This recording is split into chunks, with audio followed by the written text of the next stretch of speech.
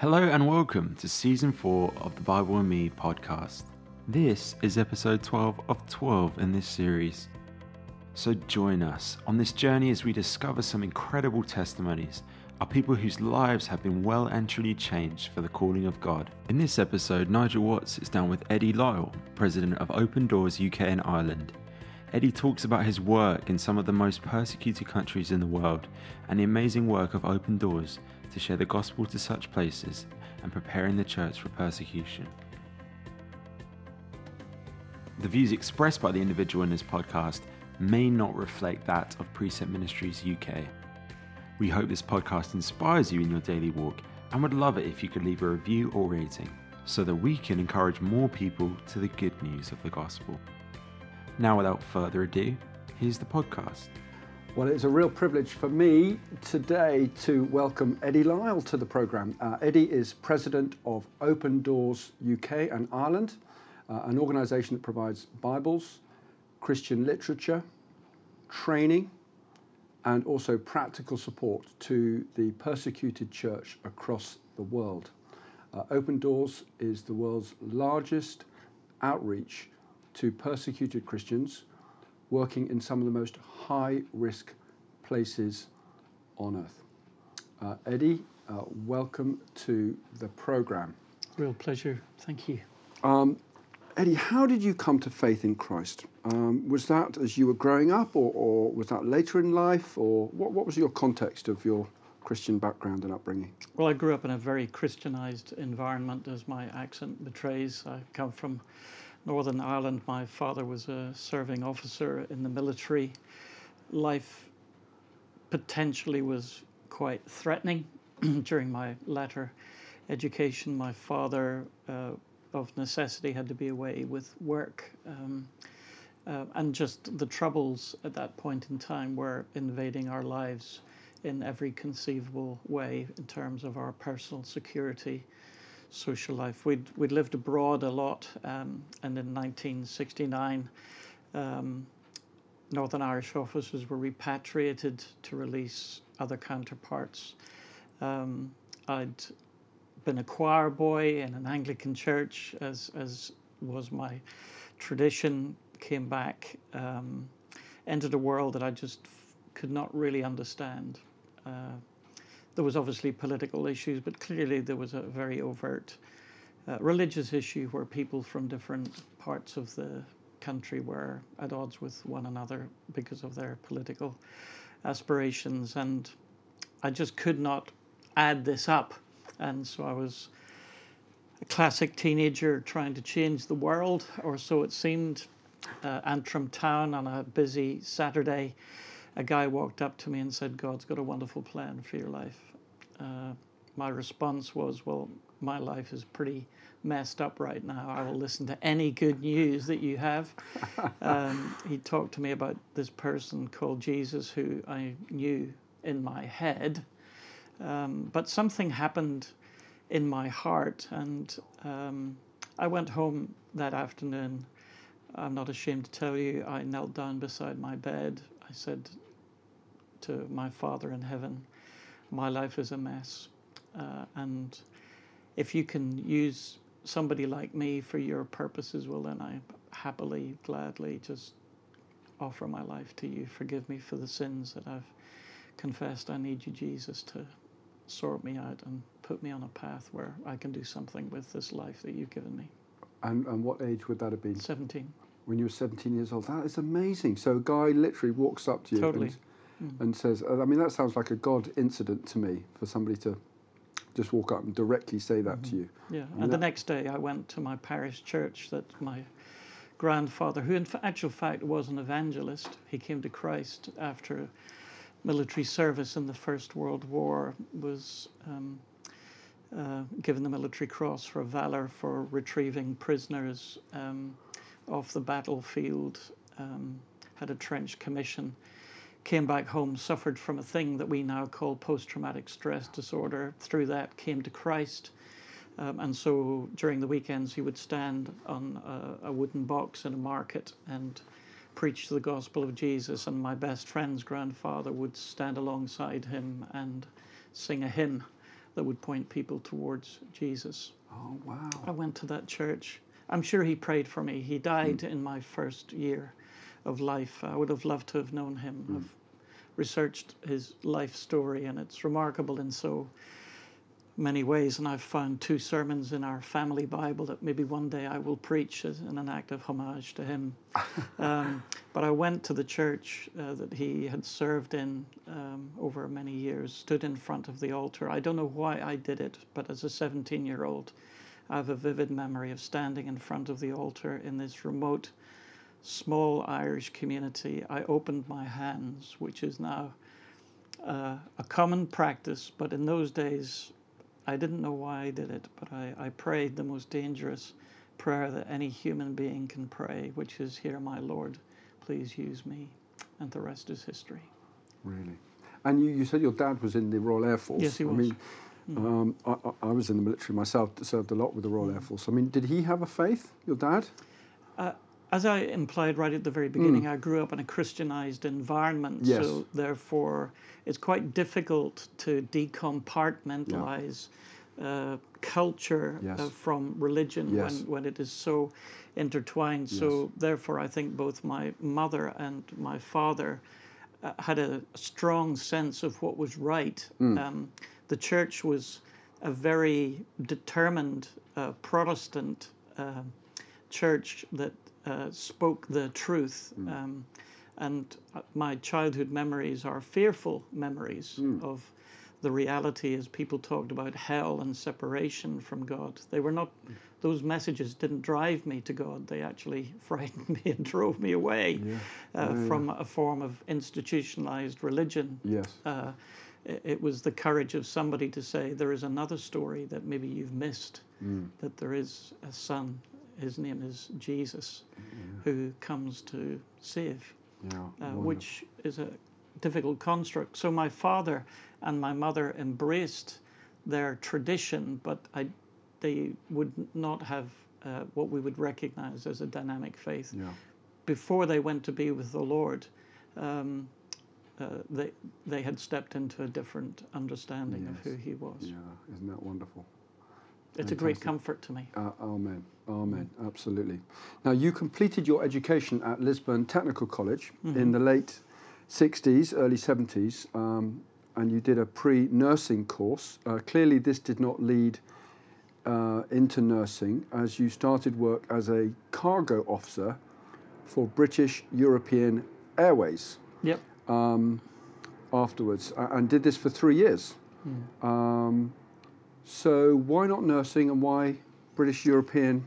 It's a great question. You know, I mean, growing up in Ireland, stories of heroic missionaries. When I became a Christian, I thought, that's the thing that I want to do. I love people.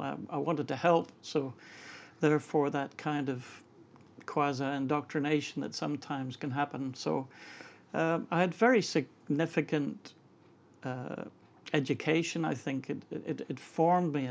I think I have become a pastor by default rather than by design, as I look back now almost 50 years ago since I came to Christ. But the brutal reality was that at that stage in general medicine there was no place for men.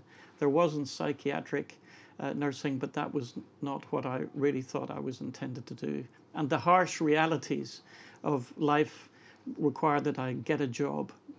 And so I would say, actually, semi-humorously, that I did my degree in theology in British European Airways because I was thrown to the world, a very aggressive, competitive environment. I had to stand up for myself. And as a Christian, I certainly was not going to hide what the Lord Jesus had done for me. So a form of, I wouldn't call it persecution, but I was made uncomfortable because of the fact that I chose to trade honestly, walk humbly before God. And I think it's absolutely something that's left out of discipleship then, and it probably still is in so many ways. But when we take up our cross and follow Christ, there is a cost to that. We'll talk later about the cost that persecuted Christians. But I wouldn't say that I was persecuted. Perhaps I would was marginalized, called a holy Joe, etc. But that's small beer in the face of some of the things that we'll talk about later. Yeah. But not to be ashamed of the gospel, never to be ill-equipped that I could not give a reason for the hope that was within me. Those were some of the things that I was taught as a baby Christian and what it means to stand up for Jesus. Yeah, very, very, very interesting. Now, some 7 years later or so, you started working for Youth for Christ. Yeah. So how did that come about? How did that transition come about and start working for Youth for Christ? When I was born, my mother, I was a forceps child, my mother physically lifted me to heaven, and she dedicated me to God moments after I was born, because she was so delighted I was in one piece, and she knew that this gift of life that I had been given, she wanted to make sure that it was God-centric. She always knew that one day that God would call me. And the true truth, I will not unembellish it or embellish it, but I was traveling in the United States, and I went to church on a Sunday, and at the end of the service, Americans are so gracious and welcome and excuse me, kind. I was invited to the front and surrounded by the elders of the church, and this diminutive woman stepped out of the shadows, and they made way for her, and she came and laid hands on me. I had never seen her before in my life, and she said, God is now calling you to be his servant. And I see the fields, and the fields are white unto harvest, and the laborers are few. And I see your feet, and your shoes are worn out in the service of the gospel. But get ready, God is about to speak. Now fast forward 2 years later, I'm in a London hotel with Clive Calver, the then National Director of Youth for Christ. He has been seconded to Mission England. Billy Graham is arriving the following year along with Luis Palau. I'd been asked to project manage a national tour to tell the church in the United Kingdom about this season of evangelism. The man who was designing the campaign walked into the hotel. He opened an art folder, and the name of the tour that I was about to project manage on the graphic in front of me, which I'd never seen before, was Prepare the Way. And the graphics behind it were fields that were white unto harvest. I didn't tell you that after being given that prophetic word, I went and bought myself a pair of American heavy boots, cowboy boots. And I threw them away 15 years later because they were worn out as I'd traveled the country. But I think reverently that when God speaks to us, we should treasure every word. And if it's deeply personal, we should act upon it and not hide it away. So in simplistic faith, if my feet were to be worn out, I wanted to go and get a pair of boots that I could wear. And so I became the first business manager of Youth for Christ. All of those years of commercial activity were then catalyzed into, I joined for a year as their business manager to help them over a hump, and left after 20 years. Oh my goodness me, really? 20 years you were with them? Yeah. And what are some of the things you saw during that time? Hundreds of young people discipled. I think I had involvement with over 400 youth workers in training. I should say that in that season of evangelism, watching what Billy Graham did under the hand of God and Luis Palau, I saw thousands of people come to Christ in that situation. In those days, Youth for Christ was pioneering remarkable things like churches and nightclubs. They were in front of hundreds of children every day, thousands of children every day in school, sharing a contemporary gospel that they could understand. But I became transfixed with this idea that if we were to face the nation in all of its darkness, we needed youth workers that were capable of being able to contend, that firstly they understood the word, they could apply the word, they could communicate the word in language that people could understand. They were full of the Holy Spirit. They knew what their spiritual gifts were.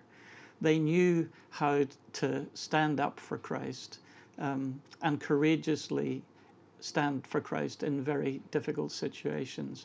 And so we developed together a 3-year training program that would take probably somebody like myself with a heart after God, but didn't have the skill set and developed a worker that was capable of innovating as a missionary in the world of young people.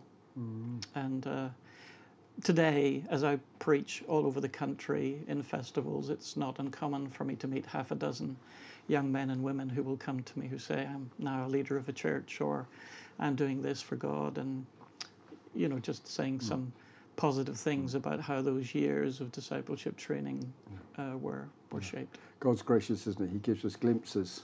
Yeah. Every now and then to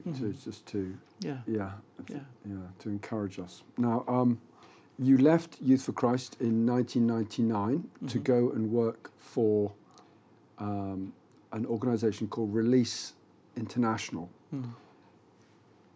So, why did you leave Youth for Christ, having explained the amazing work that was going on there? And tell us about your work with Release International. In the last 5 years of my ministry in Youth for Christ, I was quite seriously ill with cancer. It came as a thief in the night. A young doctor spotted something in a medical, and within 9 days I was in intensive care and major surgery. And by God's grace, he healed me. He healed me through the NHS, and he healed me by his Holy Spirit. And in the emergence of 4 months coming out of major surgery, I was married, had a little boy of 2.5 years of age. It was a very dark time. It was a dark night of the soul. But God spoke to me and said, I'm going to write a new chapter of your life. Get ready. There's been so much a recurring theme of my life where, we all love Psalm 23, don't we? The Lord is my shepherd, I shall not want. And he's been so kind to me that for many of us, I think transition is a really painful, challenging time where our lives are deconstructed, usually in order that they can be reconstructed. But he's always given me a heads up. He's been a very good shepherd to me. He's always giving me the kind of get ready, because he knows that in my heart I'm quite an insecure human being. And so as I emerged into the convalescence time, I went to the chairman of my board and said, I believe God has spoken to me. Would you watch over me? And it was a very helpful conversation. At that stage, I was in my mid-40s, and I think I need to be pretty direct in this conversation. Sometimes leaders can stay too long in a situation. They become comfortable in it, and they become comfortable in the situation, and they lose their sharpness and vitality. And I think after nearly 20 years with Youth for Christ and 10 to 15 years of voluntary youth work before I went into that sector, there came a point in time where I realized that it would be appropriate for me to seek the next chapter of my life. I knew it would be uncomfortable. I knew it would be challenging. I knew potentially it might be threatening, because new can always be threatening. But I became aware of the organization Release International and the fact that they needed a new chief executive officer. And I was operating at a level of seniority within Youth for Christ, directing the work in Scotland, and they wanted to rethink the raison d'etre of the mission following the fall of the Berlin Wall, and to rebrand and offer new vision to a ministry that had been set in motion by the remarkable Romanian pastor Richard Wurmbrand, who suffered for 13 years in solitary confinement because he was a Christian under the regime of Ceausescu. And against all of the odds, I later became aware of the caliber of people that were stepping forward to fulfill this role. I was chosen to be the new leader. And at that stage, I was aware globally of an issue of the persecution of Christians, but I didn't understand it intimately. But the board felt that I was someone that they could work with, learn with, explore with, and take risks with, and that's what it took, because the ministry, as is so often the case, had reached a stage where it needed to be refreshed by God, or brought to an end. And that was my remit, to find out what the Lord wanted to. And I'm humbled that God breathed upon the ministry and renewed it. And today it is dynamic and doing really well. I continue to support it and invest in it prayerfully, and it's a huge privilege. But for me, over those 6 years of turning that organization around, seeing it restaffed, brought into a place where it knew what it was there to do, and was, I think, doing some very, very effective work in some very challenging environments, which was a very acute learning curve for me. That's where I did my apprenticeship. I traveled extensively into very difficult and threatening environments, met remarkable people, and saw God do some pretty miraculous things. And latterly, I had the huge privilege of standing by Richard Wurmbrand's grave and seeing him laid to rest, and to again understand the power of the gospel, and the fact that God said that the gates of hell would not prevail against his church, and to understand more of the writings of this man. He wrote a remarkable book called Sermons in Solitary Confinement. There was a moment where, in the darkness of his soul, where he was been giving drugs that were warping his mind, he'd been tortured horrendously. One day he asked Jesus if he would come and visit him. And in the darkness of his mind, he took his finger, licked his tongue, and drew a smiley face on the prison door, because he wanted Jesus to meet a happy face when he visited. Now, one could say that that is either heretical or it's completely abjectly nonsensical. I saw it as something incredibly beautiful from a humbled soul who needed his Savior, who needed the courage to stand against these insurmountable odds, and to see Jesus' name glorified. And so I count it as one of the great privileges of my life to have close to the Wurmbrand family, to the fellowship of the International Christian Association that continues, and to the great work that Paul Robinson and his team at Release do today. Yeah. Fantastic. Now, 2005, you became the Chief Executive Officer of Open Doors UK and Ireland, with whom you have worked ever since. Can you give our listeners a brief explanation of when Open Doors came into being as an organisation, and the essence of its work amongst the persecuted church? I'd love to. I think all of our listeners today will have heard of Brother Andrew, the author of God's Smuggler. Yeah. This Dutch missionary. It's really important to say that Open Doors is a Dutch ministry. That matters all around the world today. Andrew did his theological studies in Glasgow, where I was a couple of weeks ago. So a Dutchman who had no English going to Glasgow to learn English and theology. It must have been a God moment to direct him that way. Do they speak English in Glasgow? My wife is Glaswegian, so I'd better say absolutely. But I do speak Scottish and English and Irish, being humorous for a second. But this remarkable man, in the final stages of his studies, had a word from God from the book of Revelation, chapter 3, verse 2, which, whichever way it's rendered, the one that I'm most comfortable is awake and strengthen that which remains. That led him to taking a suitcase of Bibles to a communist convention in Eastern Europe and gave Bibles out. That was the beginning of what is now called Bible smuggling. Richard Wurmbrand indeed did similar things. behind what was called the Cold War, that we now need to educate people about what it's about. But in those days, there was a Berlin Wall, and there was a communist world, and there was purportedly a free world. We'll maybe talk about what a free world might be and what are the benefits or defaults of it in today's society. And so from those very humble beginnings, and Andrew driving in a VW Beetle, you'll see one parked around the corner that we hope continues to inspire people, but he prayed that prayer, Lord, make seeing eyes blind and hearing ears deaf.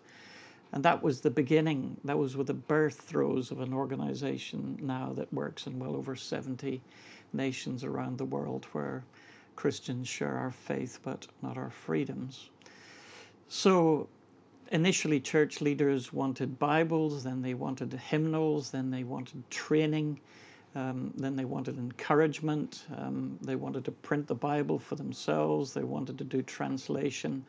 So we see our job very much not as operating a franchise, but to say to the persecuted church, what do you need and how can we serve you so that you might take the gospel to the people that you are called by God to serve. So in that way, we see ourselves as servants, and indeed standing in alignment with those verses from Scripture about strengthening that which remains.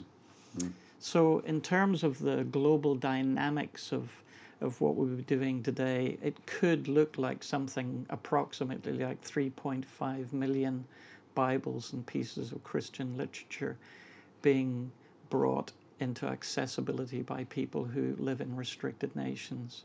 It would probably sound like a similar number being trained.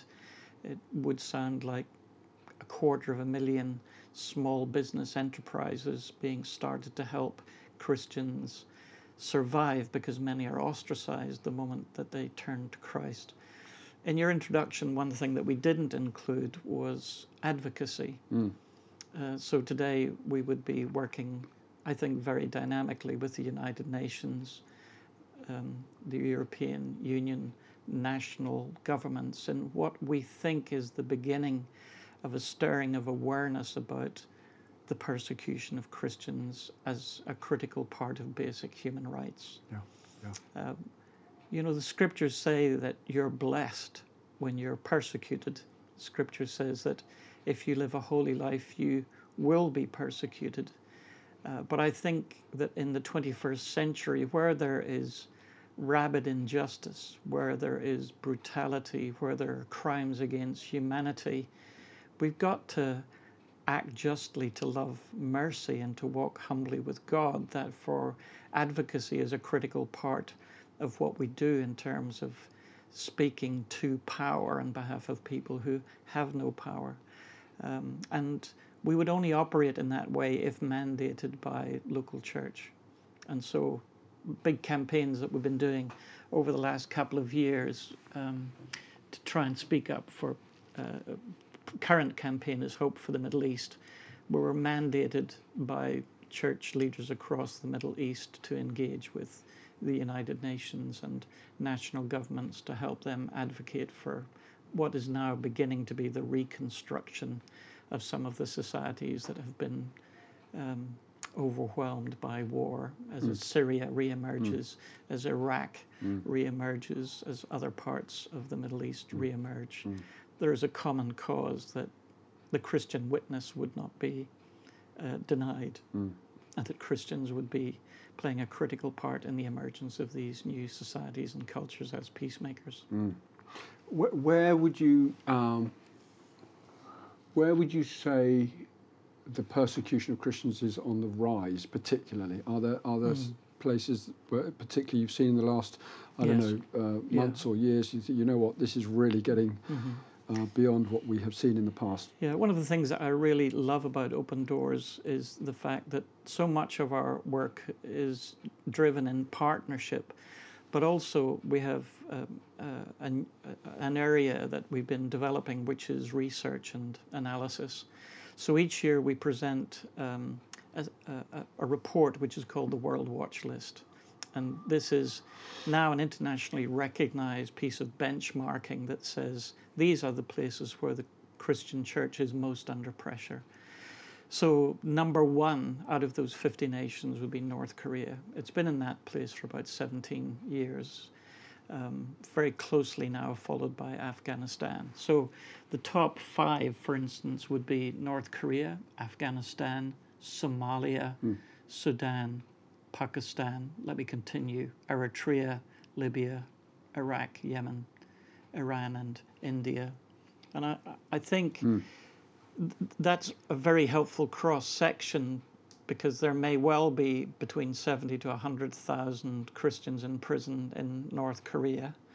But very few people understand that there is an underground church in North Korea of over 400,000 Christians that are looking to their brothers and sisters outside Korea for prayer and for support, because they are passionate about the evangelization of their country. And I've just had the huge privilege this year of traveling with 2 escapees that have survived those gulag situations. Both of them actually planted churches inside those situations. And just to hear their stories about a church that, there are more buried Bibles in North Korea than any other place on earth, where people put their Bibles inside glass jars, bury them in secret places, take them out at night time and read them and bury them again. They listen to clandestine radio programs that are coming out from the free world to help them be discipled in their faith. Just really tender, beautiful people that have had this encounter with Christ and will not deny what has happened to them. And they live in a constant surveillance state. So I think we look to North Korea for the walls ideologically of Juche, which is the state ideology, to fall, and to see that country redeemed for Christ through these people that God has put his hand upon. So it's interesting that so many of the places I'll talk about briefly are right in the headlines of global news right now. So that's a great help, actually, to keep the church on its toes in prayer. But if there were to be 2 other places that I'd like to use this interview to highlight, the other one would be India, which has leapt up the World Watch list particularly and is now positioned at position 11. And we're seeing in that situation the rise of fundamentalist Hinduism, where for the last 150 years, the church has been playing a critical part in education and hospital care and training of missionaries and so forth. Now, under President Modi and a very clever system, large Christian missionaries have been closed down and their operations completely cancelled out under state legislature. And Christians are being threatened at what I would call an industrial level now in terms of persecution. And on the face of it, India seems to be impervious to the concerns of the global community. Thankfully, we believe that God answers prayer and that he has a long-term purpose for India. So I think in the face of what we would call chronic persecution, India is a place where we would love our listeners today to take an active interest. Now, what do I mean by an active interest? That means to become informed. And so in Open Doors, we make a huge effort to try and make it easy for people to learn about what's happening. So our website is www.opendoorsuk.org. Look into the World Watch list. You'll find all of the top 50 nations where the church is persecuted. You can read some background, but I'm delighted that we have a little prayer section at the end, which gives people an opportunity to put feet to their prayers and to become intelligent and to watch it in the media and to use their democratic right to write to government to say we're concerned about this. Absolutely. I mean, Christianity, we would say this, wouldn't we? But it is the best news. If you look at what Christianity is all about and the fall of mankind and sin. And I mean, who wouldn't want to be a Christian with a clear explanation of who Jesus is, why he came, what he offers? There is no better news. So my question is, why are Christians being persecuted so violently in a world which so desperately needs Christ? I think it's a great question, and thankfully it's not the first time that I've been invited to answer that question. And I want to be quite clear. I quoted the little verse about loving justice and acting mercifully, and which is core to who we are. We're a justice people. But what I'm talking about today isn't just about politics. It's not to do with culture. It's not to do with good causes, because for many, they look upon Christianity as a Western import, a pollutant that is destroying identity and the very substance and fabric of a society that has stood for thousands of years. That's one paradigm upon looking at what Christians are and what they do. And if we look at history across the Middle East, Christianity on occasions has not acted with clean hands. And so the one thing that I've learned over these last 2 decades of traveling the world is that one enters another culture with acute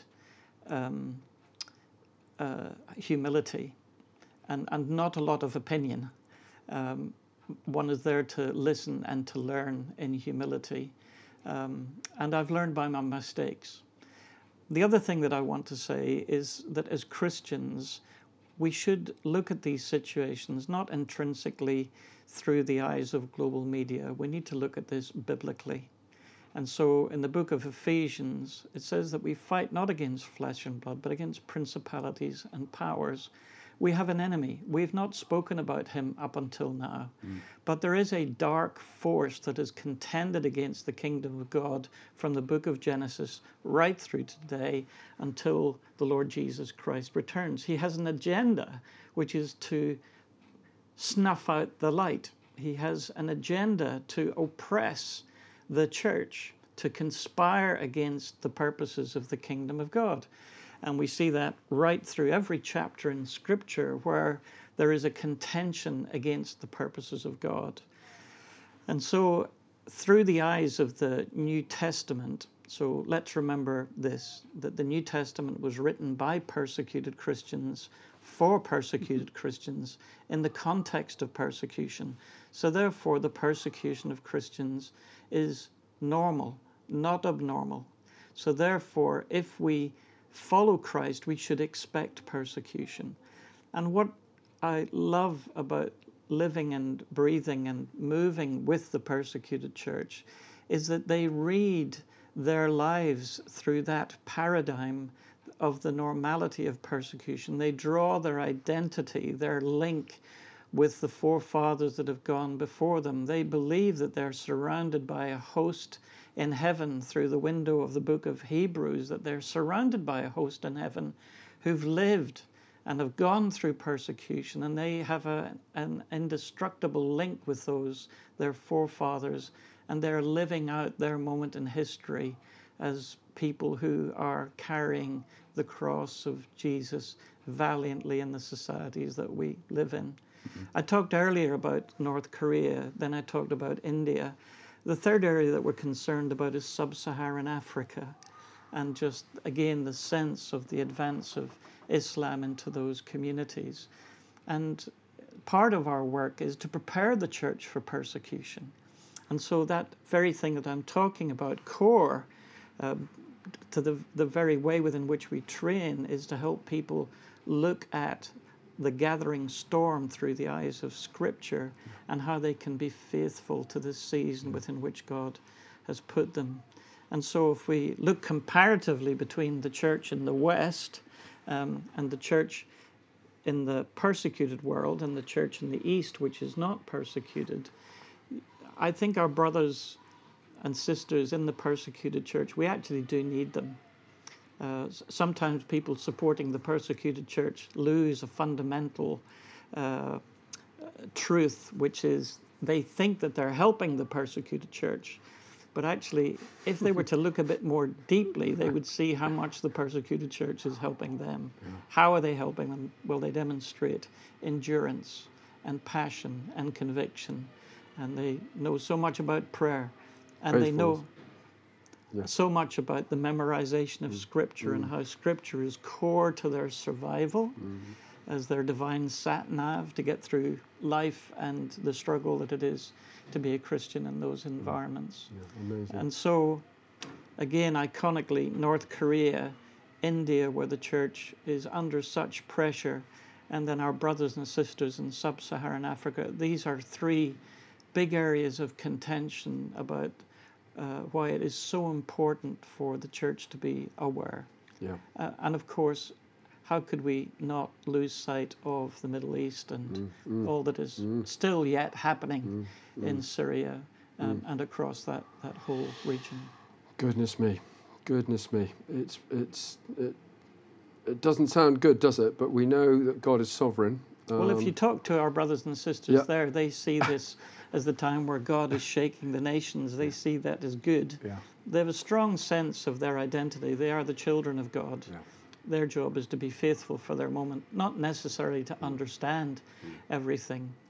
But that childlike faith is such a beautifully potent thing that inspires them and causes them to move towards a level of intimacy that I personally am still striving for. Yeah, and you read in the book of Acts, don't you, when Peter, before the council, and and they come out praising the Lord that they've been counted worthy to suffer, and you think, oh my goodness me, I want to turn to the Bible. Sure. You've obviously mentioned the Bible. You've quoted some verses there. Personally, now, how important is the Word of God to you? And why? I think the older that I have become, and I'm quite old now, really,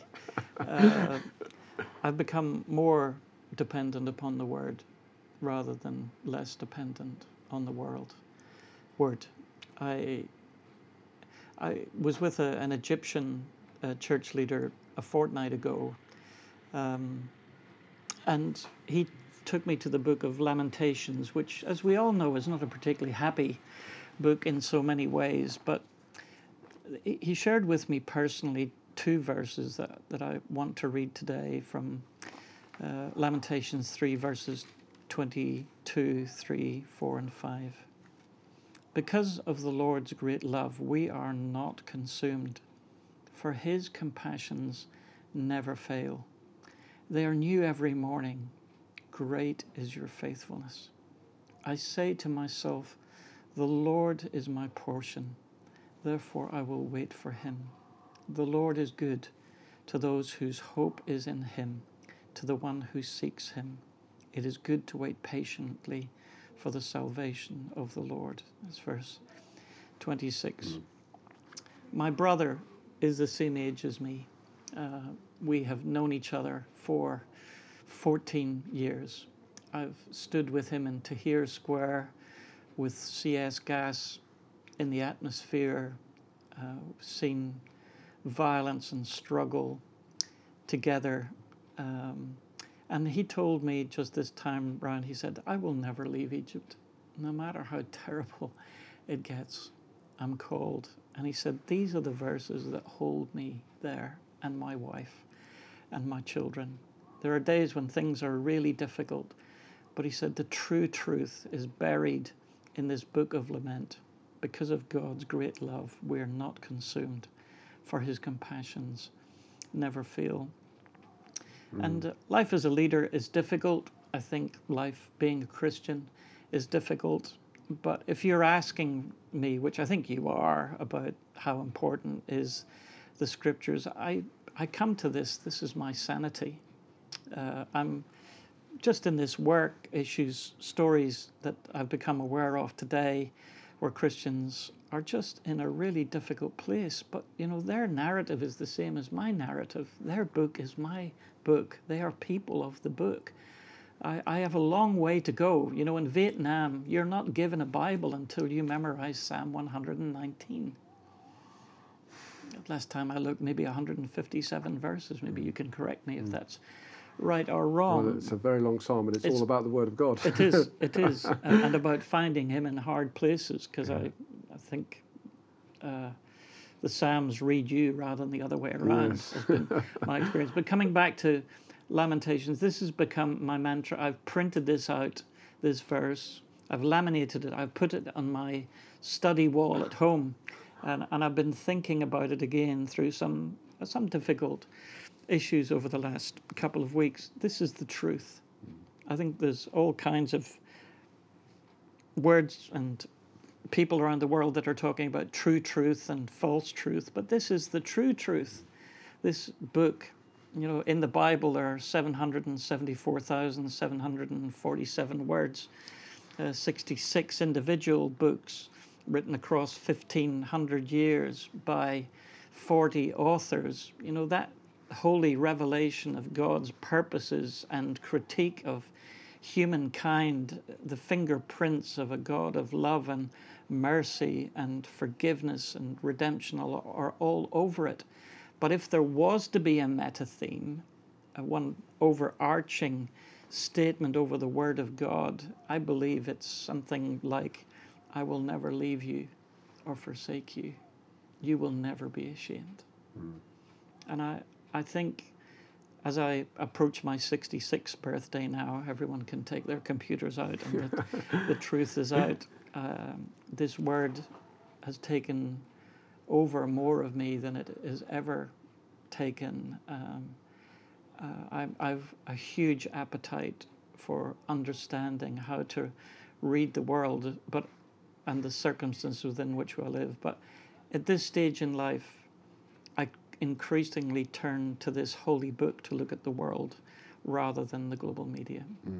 And this reads human hearts better than any biography or autobiography. Oh, amazing. I mean, you know, we haven't really spoken about the work that the Lord's called us to with Precept, but it's interesting. You know, you work in some very difficult circumstances, Christians, supporting them, encouraging them in their faith.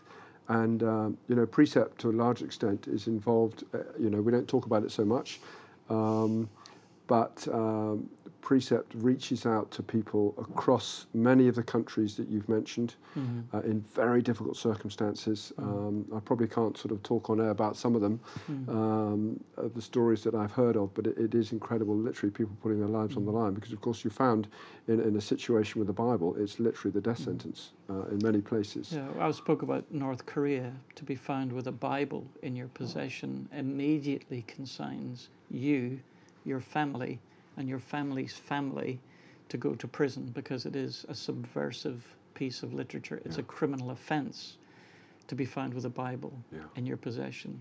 But yet we are being asked to provide more and more Bibles for Christians who are aware of the cost, but the value to have this book in their own hands. We have, you know, so many shared interests in this interview, which is why I was very keen to meet you and to have this conversation today. The other thing I feel impressed to talk about are the spiritual disciplines, because we don't talk very much about them. And at this stage in my journey, the importance of retreat, the importance of silence, the importance of the reading of Scripture, the memorization of Scripture, of fasting and prayer. I think we need to see a renaissance of those disciplines being modeled and taught as being core to what it means to be a follower of Christ today. Our Lord taught us what going into the desert was all about. He taught us rhythms of prayer, to be alone, intimate with God, the disciplines of listening more than speaking. The word resonates from book to book to book about the importance of this word having its way in our lives and guiding us that our blood would actually be bibline is so important. And I cannot emphasize how much the persecuted church have been core to this thinking and this mindset that I now own. Yeah, wonderful. And if you're listening and you've been inspired by what Eddie has been saying about the importance of the Word of God, and as he's got older, he's found it becoming more and more important, then do get in touch with us. We may be able to help you start on that journey of taking time out to be quiet before the Lord and give you some practical skills and tools for seeing what the Word says, understanding what it means in its proper context, and then most importantly, living it out, really. Living it out. So my final question I want to ask you, what's next for Eddie Lyle? But I also ask people, which I haven't asked, do you have a specific, I mean, you've mentioned your verse. Do you have a favourite verse? Yeah, I do. It's Proverbs chapter 3, verses 5 and 6. Proverbs 3, 5 and 6. Yep. Yes, that's okay. Do you want to... Happily, trust in the Lord with all your heart. Don't lean on your own understanding. In all your ways acknowledge Him, and He will direct your paths. Yeah, fantastic. That's a pretty good one, or pretty good couple. Yes. Yeah. I also like Proverbs 20, verse 29. The glory of a young man is their strength, but the splendor of the old man is their grey hair. Or in my case, no hair whatsoever. But yeah, that's just slightly being a little frivolous for a moment. Yeah. But those verses from Proverbs have Yes. been with me since almost the first day I came to Christ, and they've been my guide and my sense of direction. I look back now over 40 years in Christian ministry, and in just the transformation that God has brought about in my life, I see just the truth of those wisdom words written across my heart and my life and my story. Yeah. Eddie, it has been an absolute privilege to talk to you today. I think I said just before the interview that I was coming up to speak to you and about Open Doors, and the folks I spoke to immediately said, "Oh, Open Doors, one of my favourite organisations and charities. They do such great work." So may the Lord continue to bless you as you seek to bless others in very difficult circumstances, and bless you in your communication of that. I know you've been very busy just recently in Scotland and Ireland and here, meeting lots of people, encouraging them to get behind your work. And if we ourselves were in those circumstances, we would want our fellow brothers and sisters to come alongside us and support us in practical ways. So if you're listening and you're not a supporter of Open Doors, I would encourage you to check them out and do what you can as led by the Lord to do just that. So thank you so much. A real pleasure. Nice to meet you. You were just listening to the final episode of the Bible and Me podcast. If you enjoyed this series, please be sure to leave a rating and a review. It greatly helps us out as a ministry to share these testimonies as great encouragement and even as a witness to non-believers. Series 5 will be out later this year, and for the meantime, why not check out other series available on iTunes and Blueberry. But from us here at Precept, we want to thank you for your continued support, and we look forward to hearing from you soon. Thank you.